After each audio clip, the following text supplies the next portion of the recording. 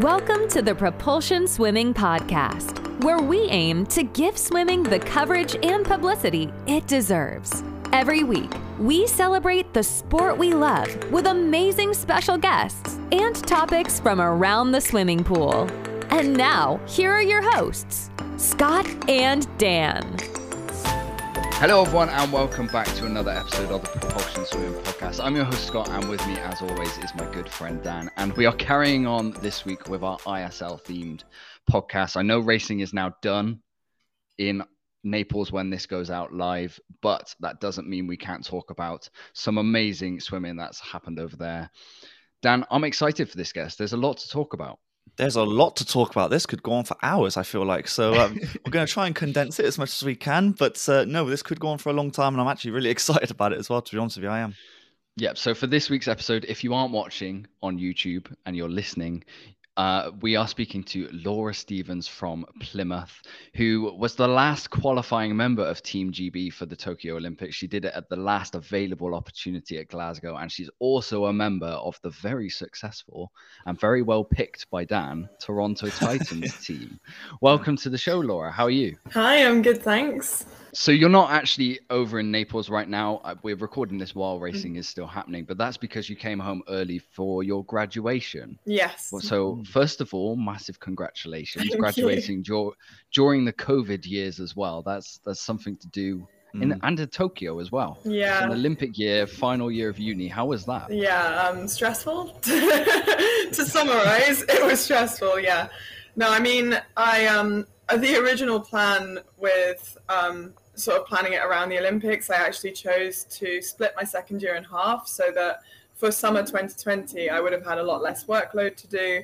But then obviously COVID hit, so that plan got thrown out the window. And then, yeah, I ended up doing, last year was my full third year, plus qualifying for the Olympics, which was, it was a whirlwind. But looking back now, I'm glad I did it. I'm glad it's done.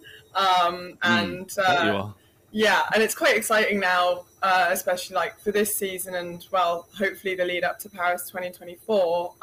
Now I've got that out of the way. I was playing with the idea of a master's or maybe even a doctorate, but for now I just want to enjoy some swimming, you know?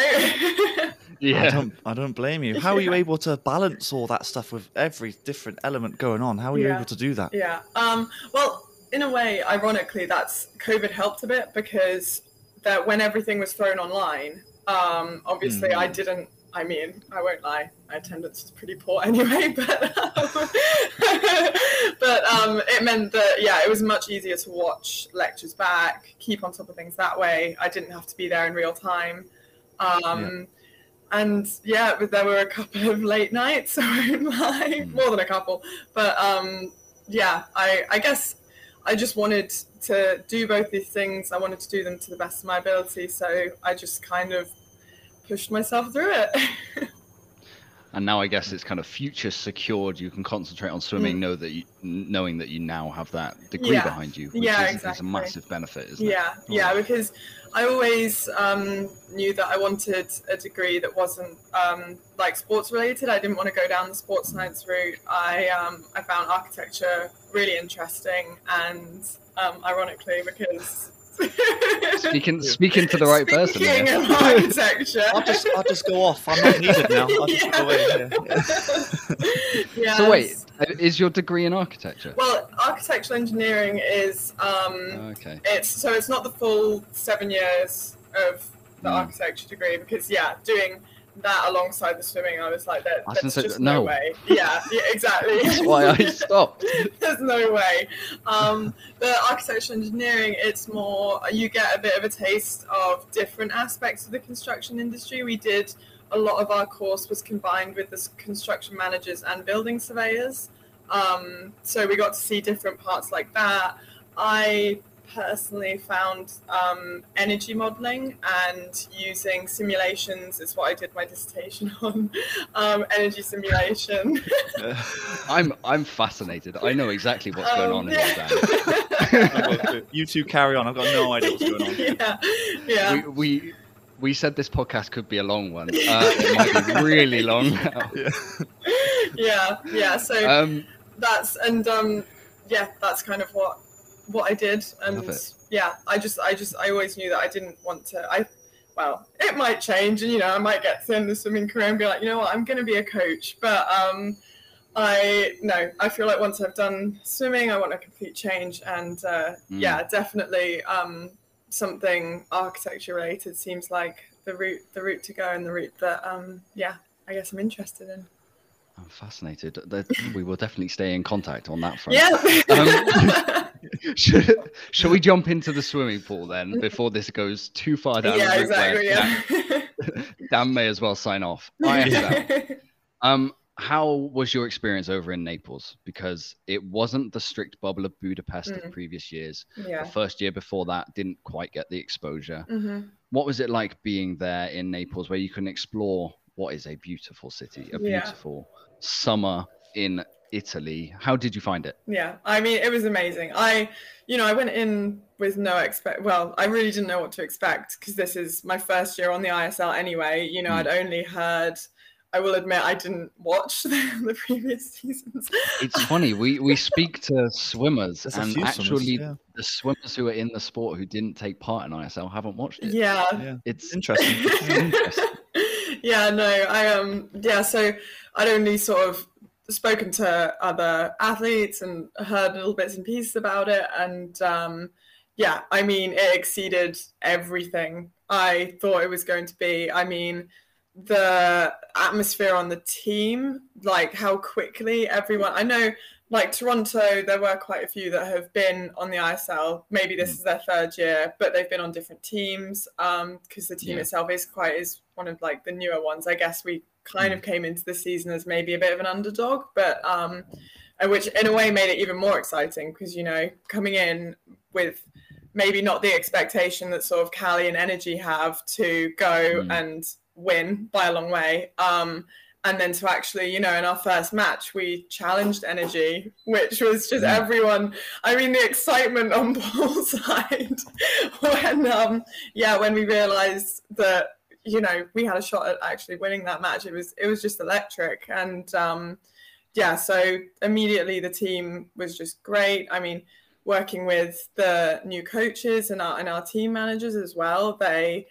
There wasn't a lot of pressure. It was all just, we're here to have fun. They encouraged you to go out and enjoy the city, which I wasn't expecting at all. Being especially, throughout British swimming, specifically when you're on like the junior teams, it's very controlled. I've found, and equally, just coming from Tokyo, where again, very controlled environment.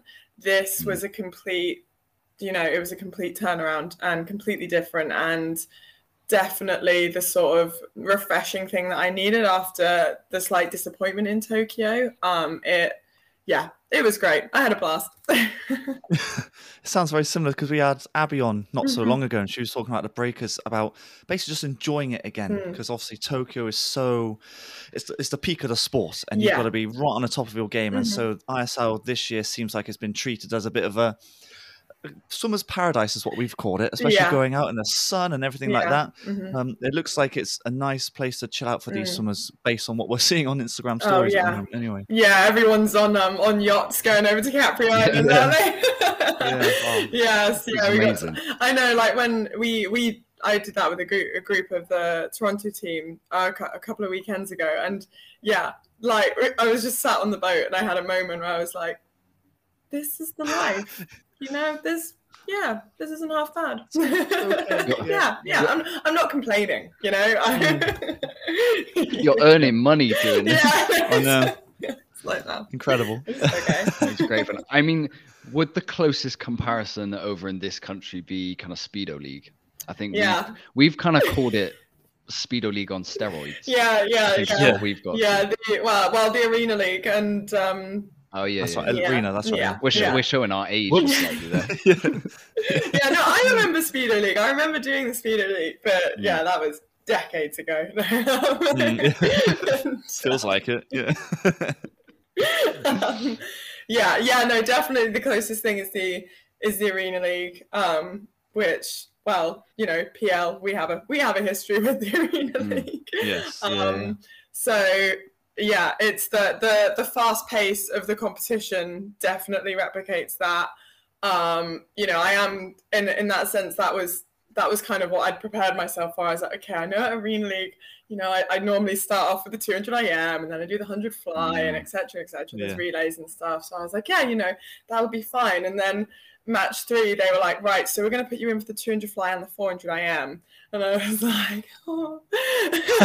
There's an hour between these races. Like, you know, normally I need a week to prepare for just one of them. But because of how, again, the team atmosphere, it's like, you know, I wasn't even nervous going into it. It was just like, this is going to be fun. It's, yeah, I can just, you know, all you can do is give it your best shot. And there's no sort of like, there's no judgment, or they, you know, I came out with that 400 IM and they're like, yes, Laura, you know, you took one for the team there and it was great. And so yes, I did.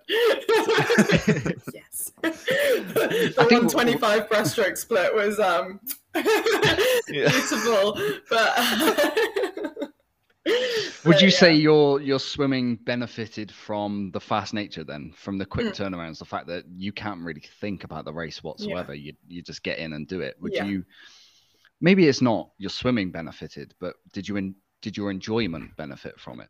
Oh yeah, 100%. I mean, yeah, that mindset of just having fun, and especially so early on in the season, because I mean, I took a break after Tokyo, like I needed it, and then I actually ended up getting flu, so I was really ill. So I came into this I came into this ISL with not a lot of training, if anything, feeling not so great. And you know, 2 days in, it's like, right, you're going to swim a 200 fly. And previous seasons, you know, would never ever, if I came onto poolside second day in and Robin said, right, we're going to suit up, do a 200 fly, it'd be like, no, but I'm going home. Yeah, I'm all right. But yeah, it was crazy. It didn't feel anything like that. It was just like, okay. Like everyone was so up for it and so excited. It was just, it really was, again, the closest thing to relate to is an Arena League, but equally it's nothing like an Arena League. Like 1,000 times better.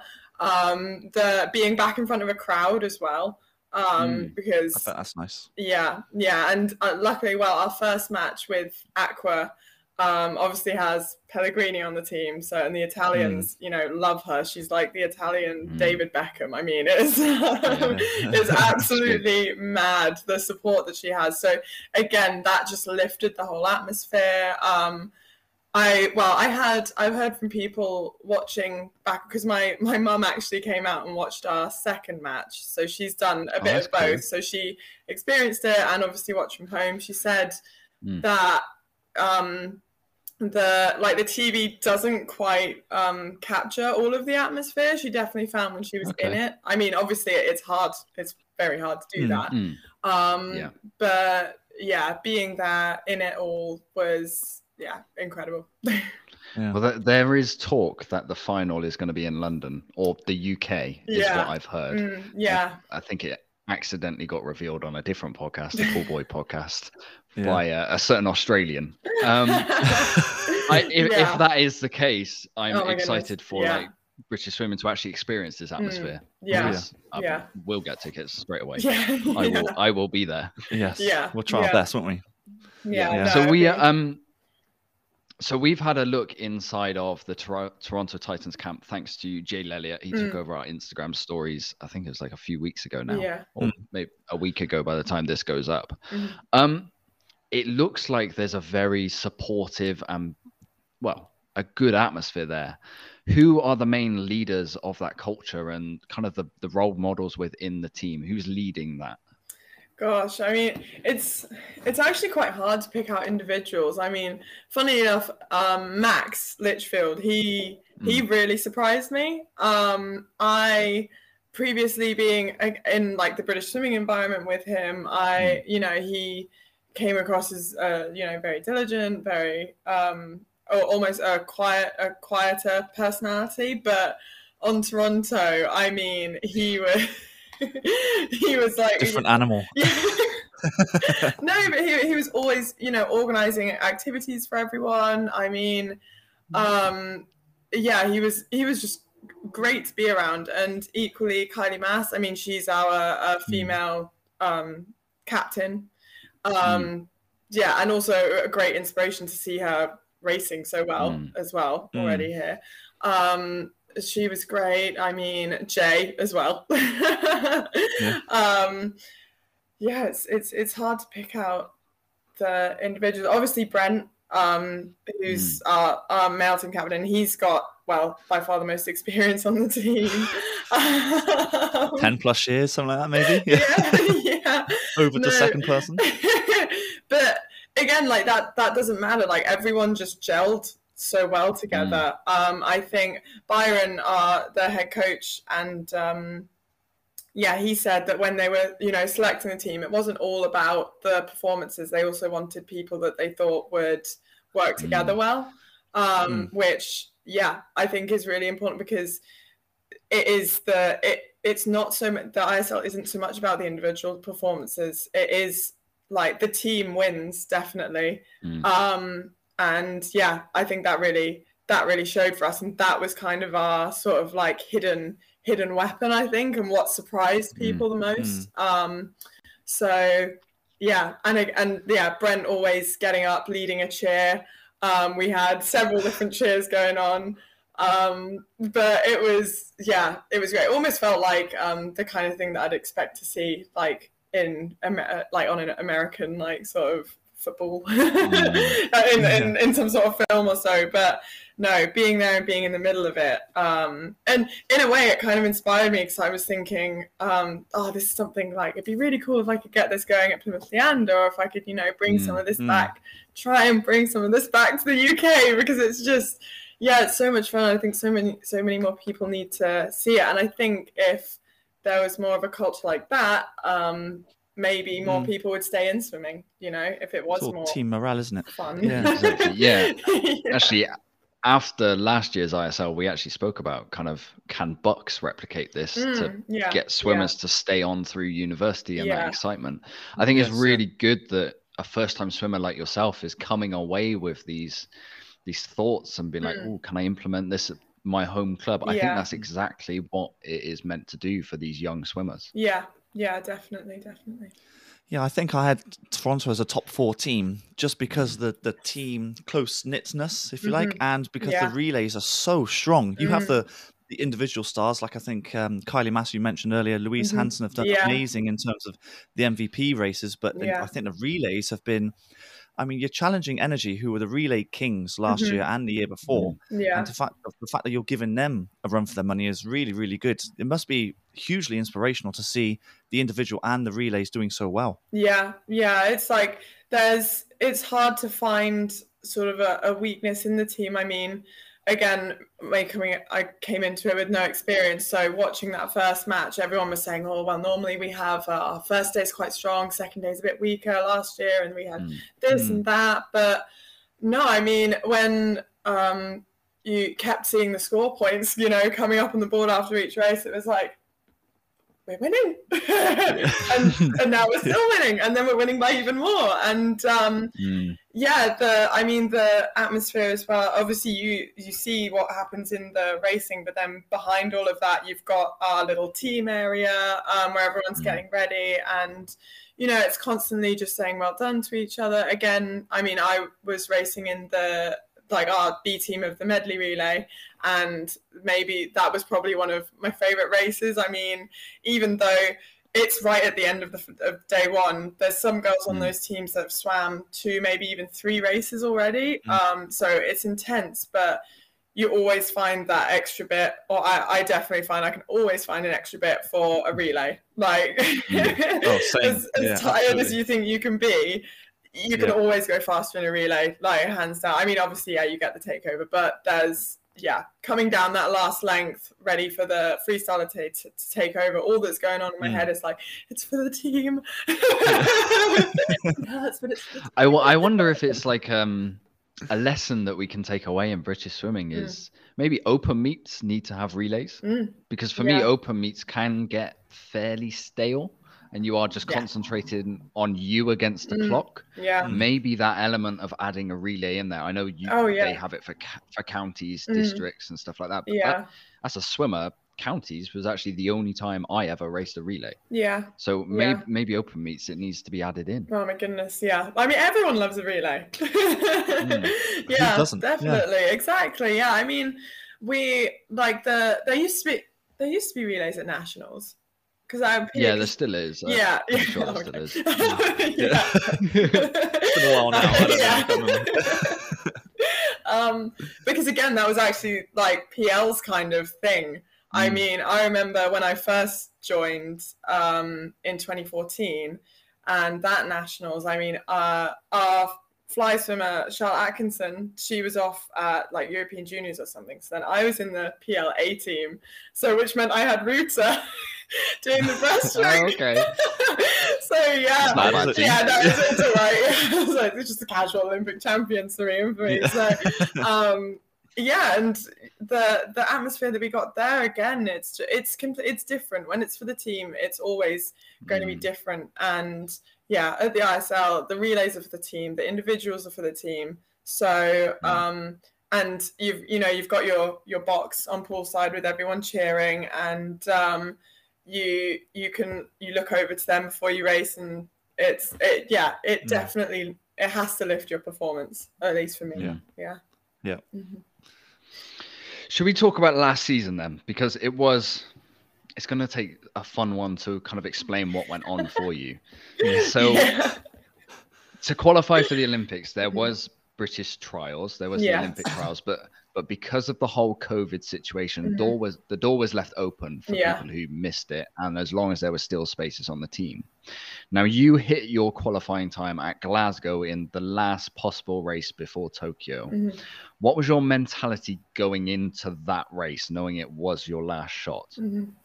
I mean, it's funny, even though, yes, I suppose in the back of my head it was like this is the last chance. I wasn't really thinking about that, and if anything, that's probably why it happened, because at trials, there's a lot of pressure because it is the Olympic trials, and again, after not hitting it there, going into Europeans, I was like, oh gosh, okay, right, I need to do it now, and I definitely put more pressure on myself there than I needed to. So, but then equally, I don't know, I just kind of knew that I belonged on the team, and I guess that belief that I could do it was the strongest thing throughout. And despite having missed it twice, I still believed in Glasgow that I was going. So I guess I just went into that race. It was almost, it was like the pressure had been lifted, and Do you think Europeans had something to do with that? Yeah. The fact that Europeans were such a close-knit squad, which was basically the Olympic team already kind of picked with your one or two who were still trying to get that time. Do you think that's what made it feel like you were on the team almost? Yeah, I think so. Because at Glasgow, I was part of the the British swimming squad that has sort of gone there. The Olympic team, plus Lucy and I, that were there, and equally Europeans for me ended with the 4x1 medley relay gold. Yes. Which was really big. I mean, that definitely, even though the 200 hadn't been quite what I wanted, to turn that around and by the end of the week do a relay, another great relay. Just gonna There's a theme here. I know. The theme of this podcast is how brilliant relays are from a 200 fly swimmer. But no, I mean I think that the performance in that relay and how well we did as a team again, it that lifted me, and then was kind of, I think, what I needed going into Glasgow. And I mean, when I swam the evening heat and did that 2:07.0, I mean, big PB, it felt like the easiest 200 fly I'd ever done. Oh, really? Well, that was my question, was that because you hit the time in the heat. Yeah. But correct me if I'm wrong, you've got to do that time in the final for you to get onto the team. Would that be right? So what was your mentality, knowing that you've just hit the time in the evening, but you've got to repeat that same performance in the morning? I didn't actually know. Oh, what? So, well, that was the thing. I did it then. And then I thought, I was just like, oh, okay, brilliant. No way. Yeah, I know. And then, did someone let you know before the morning? Yeah, well, yeah, then I literally, so I had a great night's sleep, obviously, thinking, I think our job done. But not that I obviously wasn't going to try and go for it again in the morning, but no, I literally found out sort of, I don't know, half an hour before I went up for the race. Like, they were like, oh, okay, so when I had sort of my talk with Dave McNulty was looking after me, and I'm saying, right, so I need to like go again this morning because this is kind of the one, and I was like, hang on a minute. The pressure must be massive. Wow. Yeah. So, but again, like it's odd how my brain works, because it didn't feel like the pressure of Olympic trials. It didn't feel like the pressure at Europeans. It just felt like, okay, well, I know I literally did it 12 hours ago, so I can do it again. Like, I mean, even though it was the morning, I still felt good.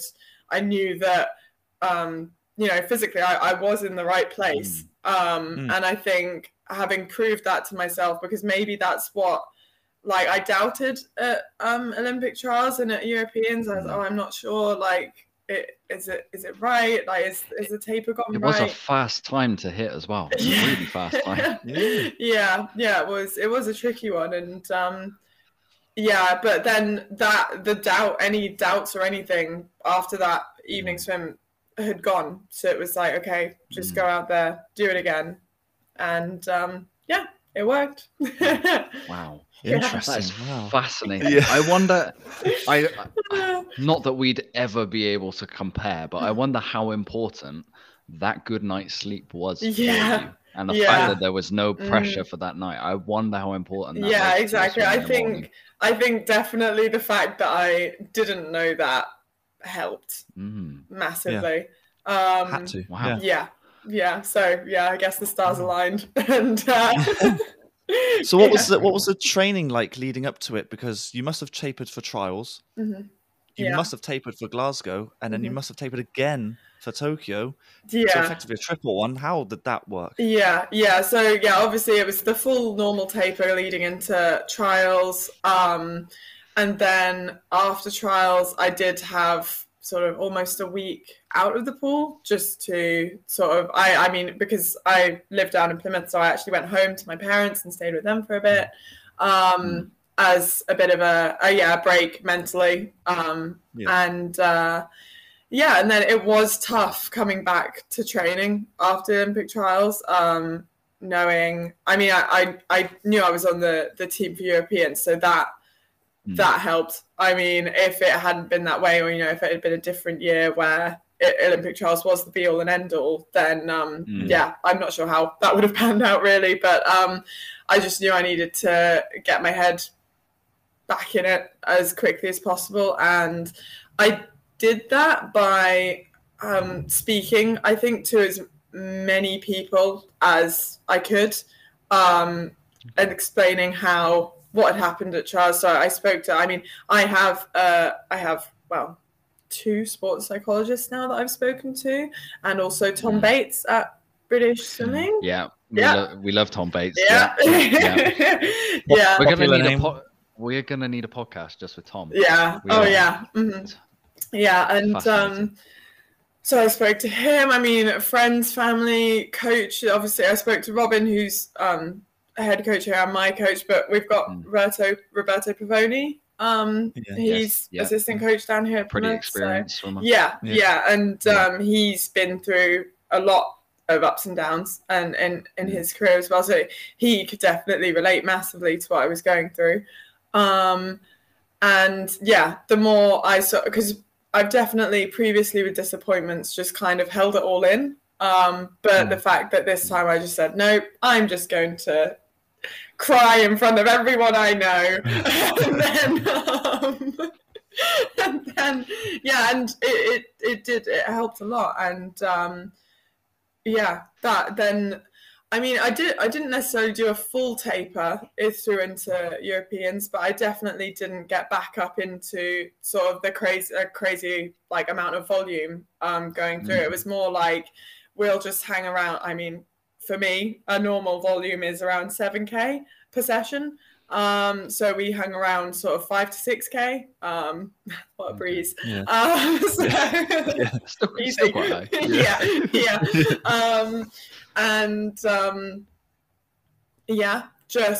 I suppose just carried on almost as normal. And then leading into Europeans, I had a few days of sort of rest going into it. And then, well, I remember because I spoke to Tom while he was with us at the Europeans, and after the 200 fly hadn't gone to plan, I sat down with him and I just said, like, because I knew obviously Glasgow was then coming up, and I was like, I've got 2 weeks. Like, I've gone 209 3 times now, because that's what happened at Europeans, 209, 209, 209, and it's like what, I've got 2 weeks, like what do I do? And he just listened to me, and then it was because he said, I'm just thinking about the time too much. That constant, like, just think about the time. It's it rather than performance, I suppose. Exactly. Yeah. It makes you tense. And it's not the way to go about trying to swim a time.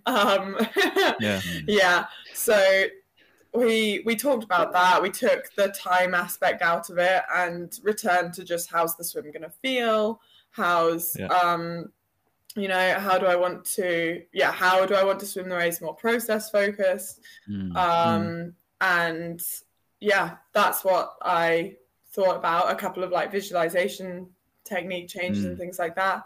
And so if anything, it was the physical training that I did between those meets was nothing special. I didn't fully taper for Europeans or Glasgow. It was more just like kind of hold, maintain, tick over to get there, not go crazy high volume, but equally not just drop off and try, going a full taper again.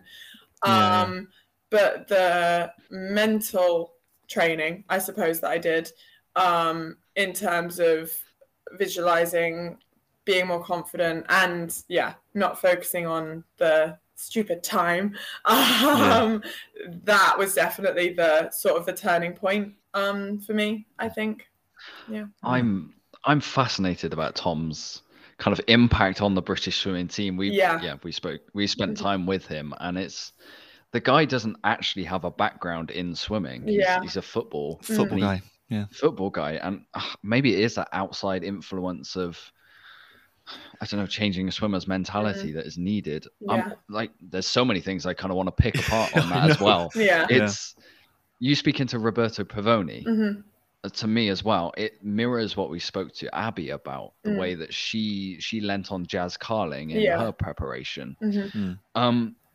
I love the idea of these former British swimmers helping out the current generation. And if I'm honest, I only see that getting better in the future, because we've just had the most successful games ever. We took the biggest squad to the Olympics ever. And if there are young swimmers listening to this, it is now easier than ever to get in contact with the swimmers at the top. So if you are looking for that word of advice, or you're literally on that cusp of breaking through to the senior team, there's been no better time to look for advice from former swimmers, and it seems like people like yourself and Abby are doing that. Swimmers can always help swimmers, and are probably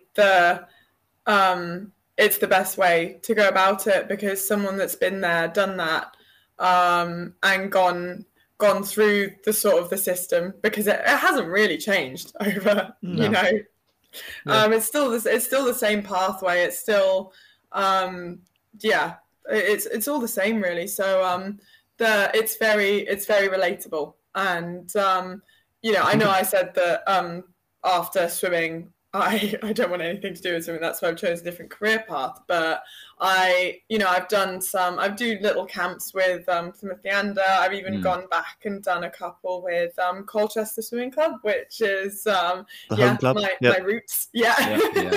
And I don't think, not only does it benefit the younger swimmers, but I find it personally very rewarding. I mean, I can remember having similar sort of camps. I remember having one with Liam Tancock, having one. James Hickman was the first one that I had. He's he was a Commonwealth swimmer, I think. Yeah. And he was the first one I had.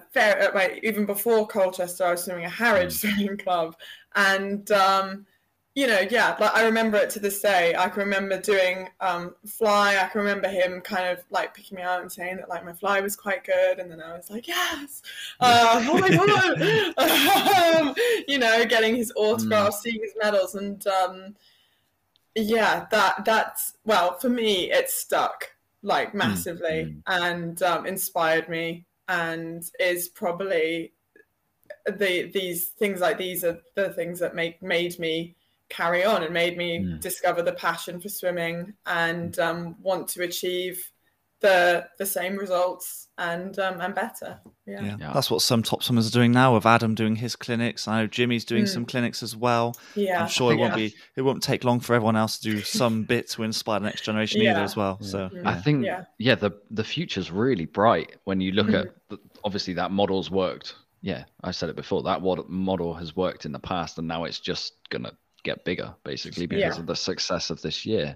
Definitely. If we think about your summer of training and in between those meets, are there lessons that you can take forward to this summer's racing? Because it's gonna be a mad summer. We've said it on the podcast before. It's going to be a very busy summer. Are there lessons in terms of tapering that you can take forward? There's a lot coming up. I think the thing is that I used to get I almost didn't believe in taper for a bit. I have a bit of a issue with feeling the need to do a lot of volume and a lot of meters, and if as soon as I start to drop off volume, I'm not getting ready to race, I'm just losing fitness. So that used to really worry me a lot, and I've had to do a lot of work to get over that. And at the end of the day, there's only so much the taper will do. Obviously your body needs to rest, but you have to just, whatever you're doing, you just have to believe in it. That's what I find the most important. So as long as I believe that I'm doing the right thing, and that, this day I need a bit of rest, this day I need to do this, that's what will work. The taper itself, there's the rough outline of what we want to do with it, but I think, it's having the confidence and the belief to go that, I'm ready. Even if, because then as well, what if something goes wrong? What if you get ill or something on taper? What if, something comes up and then you may have to miss some training and whatnot? You've still trained for the past year, that nothing's going to get rid of that. And, relying on that and relying on the confidence that I've put the work in the bag. Now my body just needs to rest, get ready and race. And I know that I can do it again and again and again. That's something that ISL has kind of proved to me, and something that Byron said out there to me. He, after that first match, right, I'd had this breakout of swimming, and he was like, you're not unfit. You're not unfit. You've trained. I was like, really? No, you're not unfit. You're not unfit. That's okay. You're just not race fit. And I think that's very important. And, when you're doing back-to-back races, like we'll have Worlds, Europeans, Commies. I think that's kind of the order of it all. Yeah. The racing is the most valuable form of training. So if anything, that it can only actually be an advantage having a lot of back-to-back meets. As long as you do give yourself the right amount of rest to get over the racing, then if anything, use it to your advantage. I think, and that's how I sort of want to go about my approach this summer as well. Yeah, I think that theory was true, especially in the second season of ISL, because the times just kept dropping and dropping and dropping the more they raced. Exactly. Dressel obviously is the prime example, but by the final he was hitting massive world records. And I think, especially in this country, we should be racing more. I think I've said it like a million times on this podcast. Yeah, you have. I have. But we should be racing so much more in this country. I mean, we're lucky to race once a month in this country. Yeah. That's lucky. And I think we should be racing every 2 weeks. I mean, swimming in America, like maybe the collegiate colleges, system. they race every weekend. And that's the reason why they perform at Olympics, at Worlds every single time. So hopefully that's another stepping stone that British swimming can do as well. But we'll see. I know it's a bit of effort to put these open meets on and stuff like that. And there's a bit of logistical stuff to do. But hopefully that's the step forward. But interesting that other people think that we should race more as well. Yeah, I think so. I think there's a lot to gain from that. Yeah, I think we've got a quote for the podcast as well there. Yeah, we do. Racing is the best form of training. There you go. Shall we touch upon Tokyo? How was your first Olympic experience? It was crazy. I mean, it was odd from like the COVID perspective of that. You know, we didn't get to really do the celebrating side of it. We weren't able to go out and see Tokyo in a way that kind of brought it down and didn't, although it was the Olympics, and when I went into the village especially, it was like, okay, now this is happening.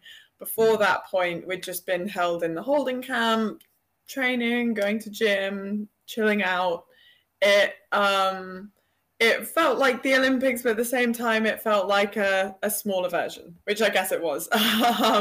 Which, you know, in a way, wasn't a bad thing for my first one. I think that was probably maybe a good thing to keep everything a bit more. I don't really know the word, but just a bit more controlled and a bit less sort of all of the extra things that I think come along with the Olympics.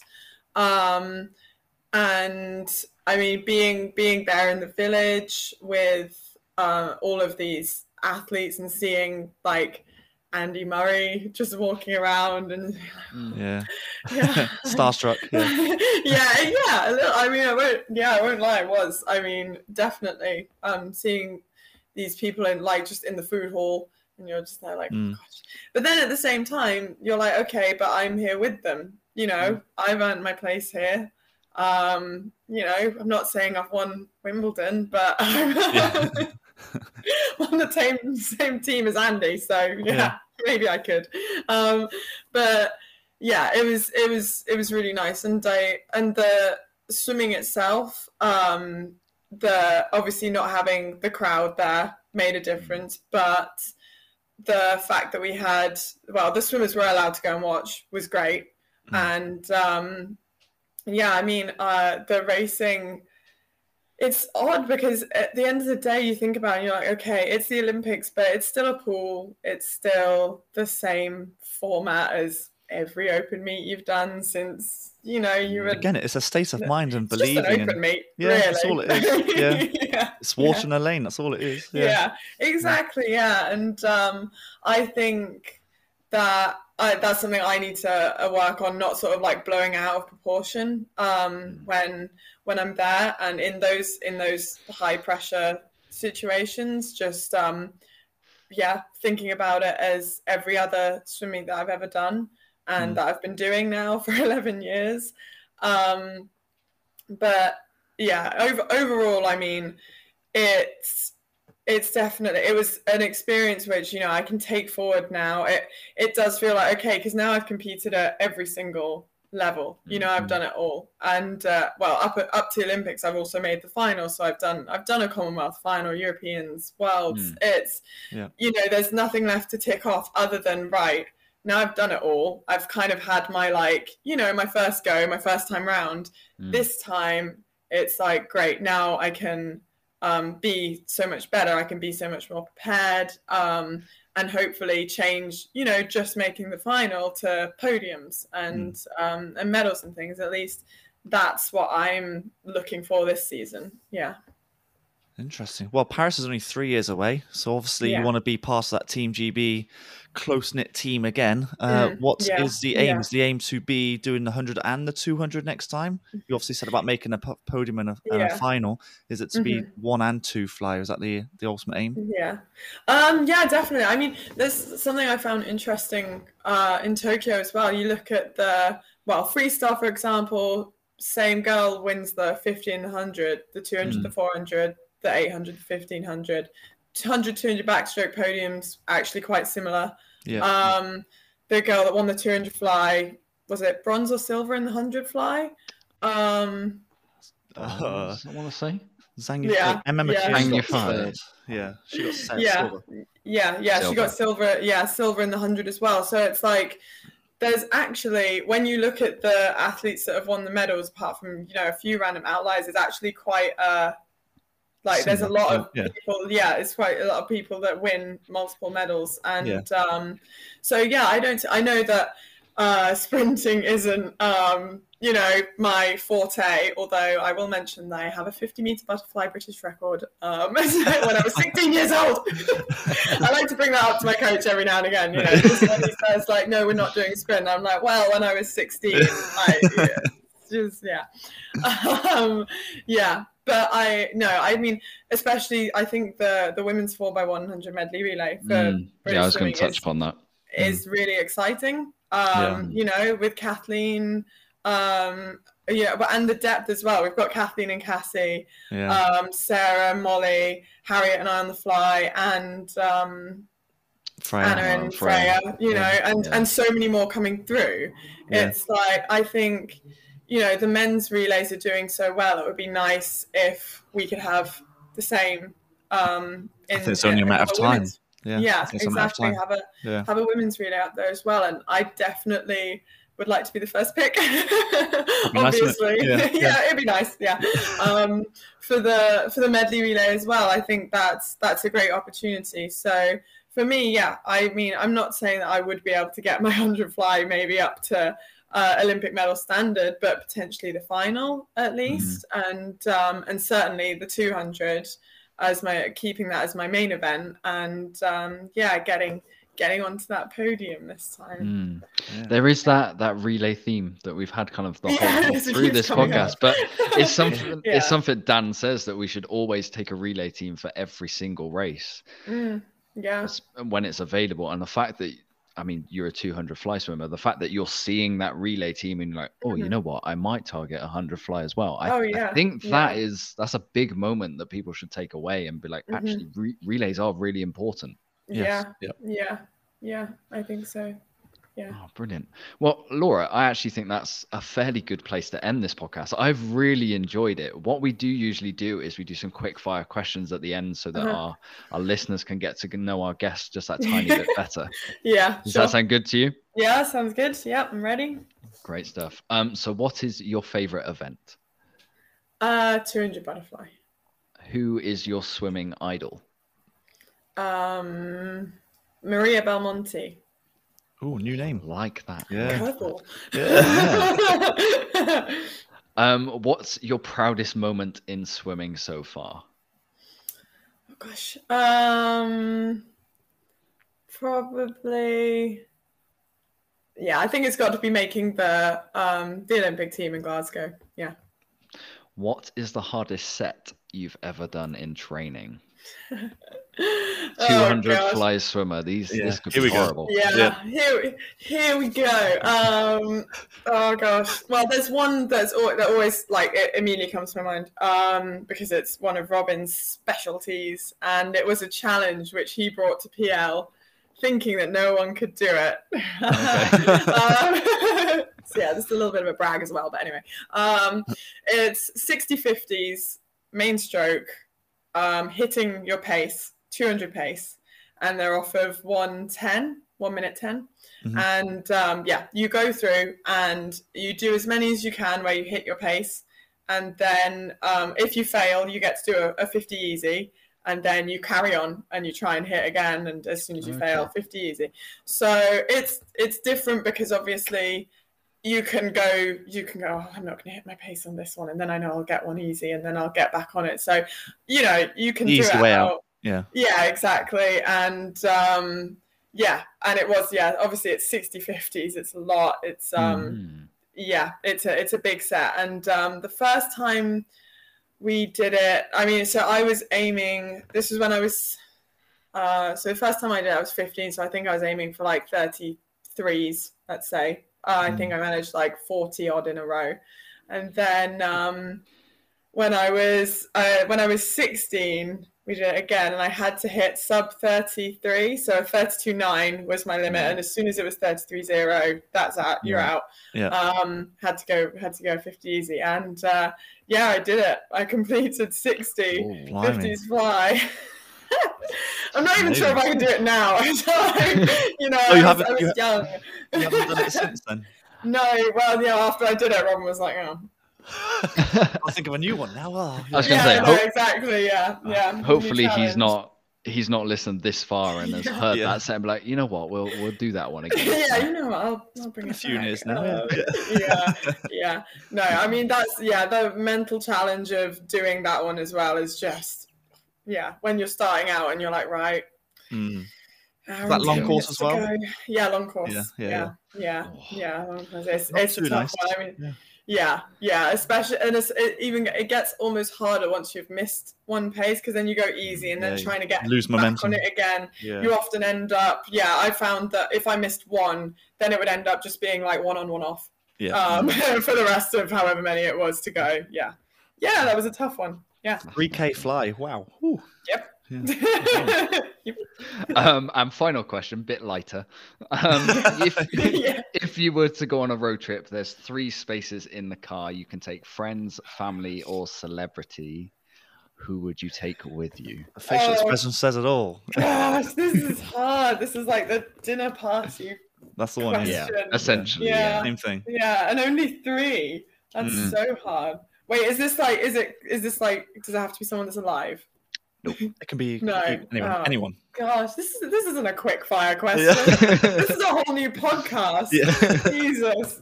Oh gosh, I don't know. I would take. Does it have to be a real person as well, or can we have like fictional? Oh, I've never had that question before. We've never had fictional before. Let's go for it. In there. Yeah, it's a standard question for this game. God. Well, Amelia Earhart, because I would like to know where she went. I think, I think just straight out there, we need to know where she went. Yeah. So, yes, and obviously inspirational women as well, but, who else? A fictional character, I wouldn't mind having Albus Dumbledore in there as well. I think it'd be quite funny. That. Okay. Yeah, I think, so far a good mix. And then maybe, I don't know, Robert Downey Jr. Okay, yeah. Because I can. Man. No swimming related anything in there, by the way.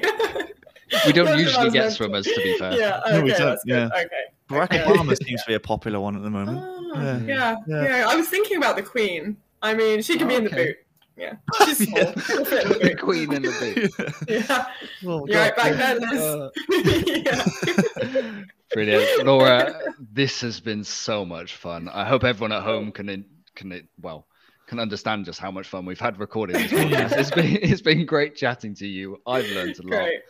Yeah, Dan, relays. People swim them. Swim them. Yeah, it's all about the team at the moment, and I think Team GB pretty much solidified that at Tokyo. That's the reason why we had our most successful games. Race more, do some relays, and I think that should be the summary. Maybe we should put that as our title. Race more, do relays, something like that.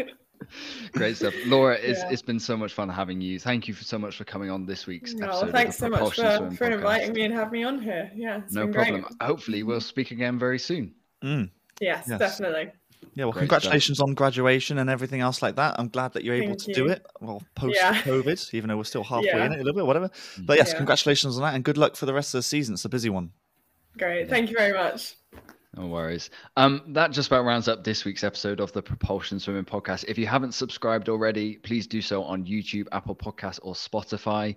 You will get notified of our latest episodes as they go live. Dan, I will see you in 7 days' time. Yes, thank you very much, everyone, and we'll catch you on the next one. You've been listening to the Propulsion Swimming Podcast with Scott and Dan. We want to thank you for joining us and invite you to subscribe to the show, as well as checking out the Propulsion Swimming YouTube channel for weekly tutorials and videos to get your swimming fix. We will be back next week. Until then, we'll catch you on the next one.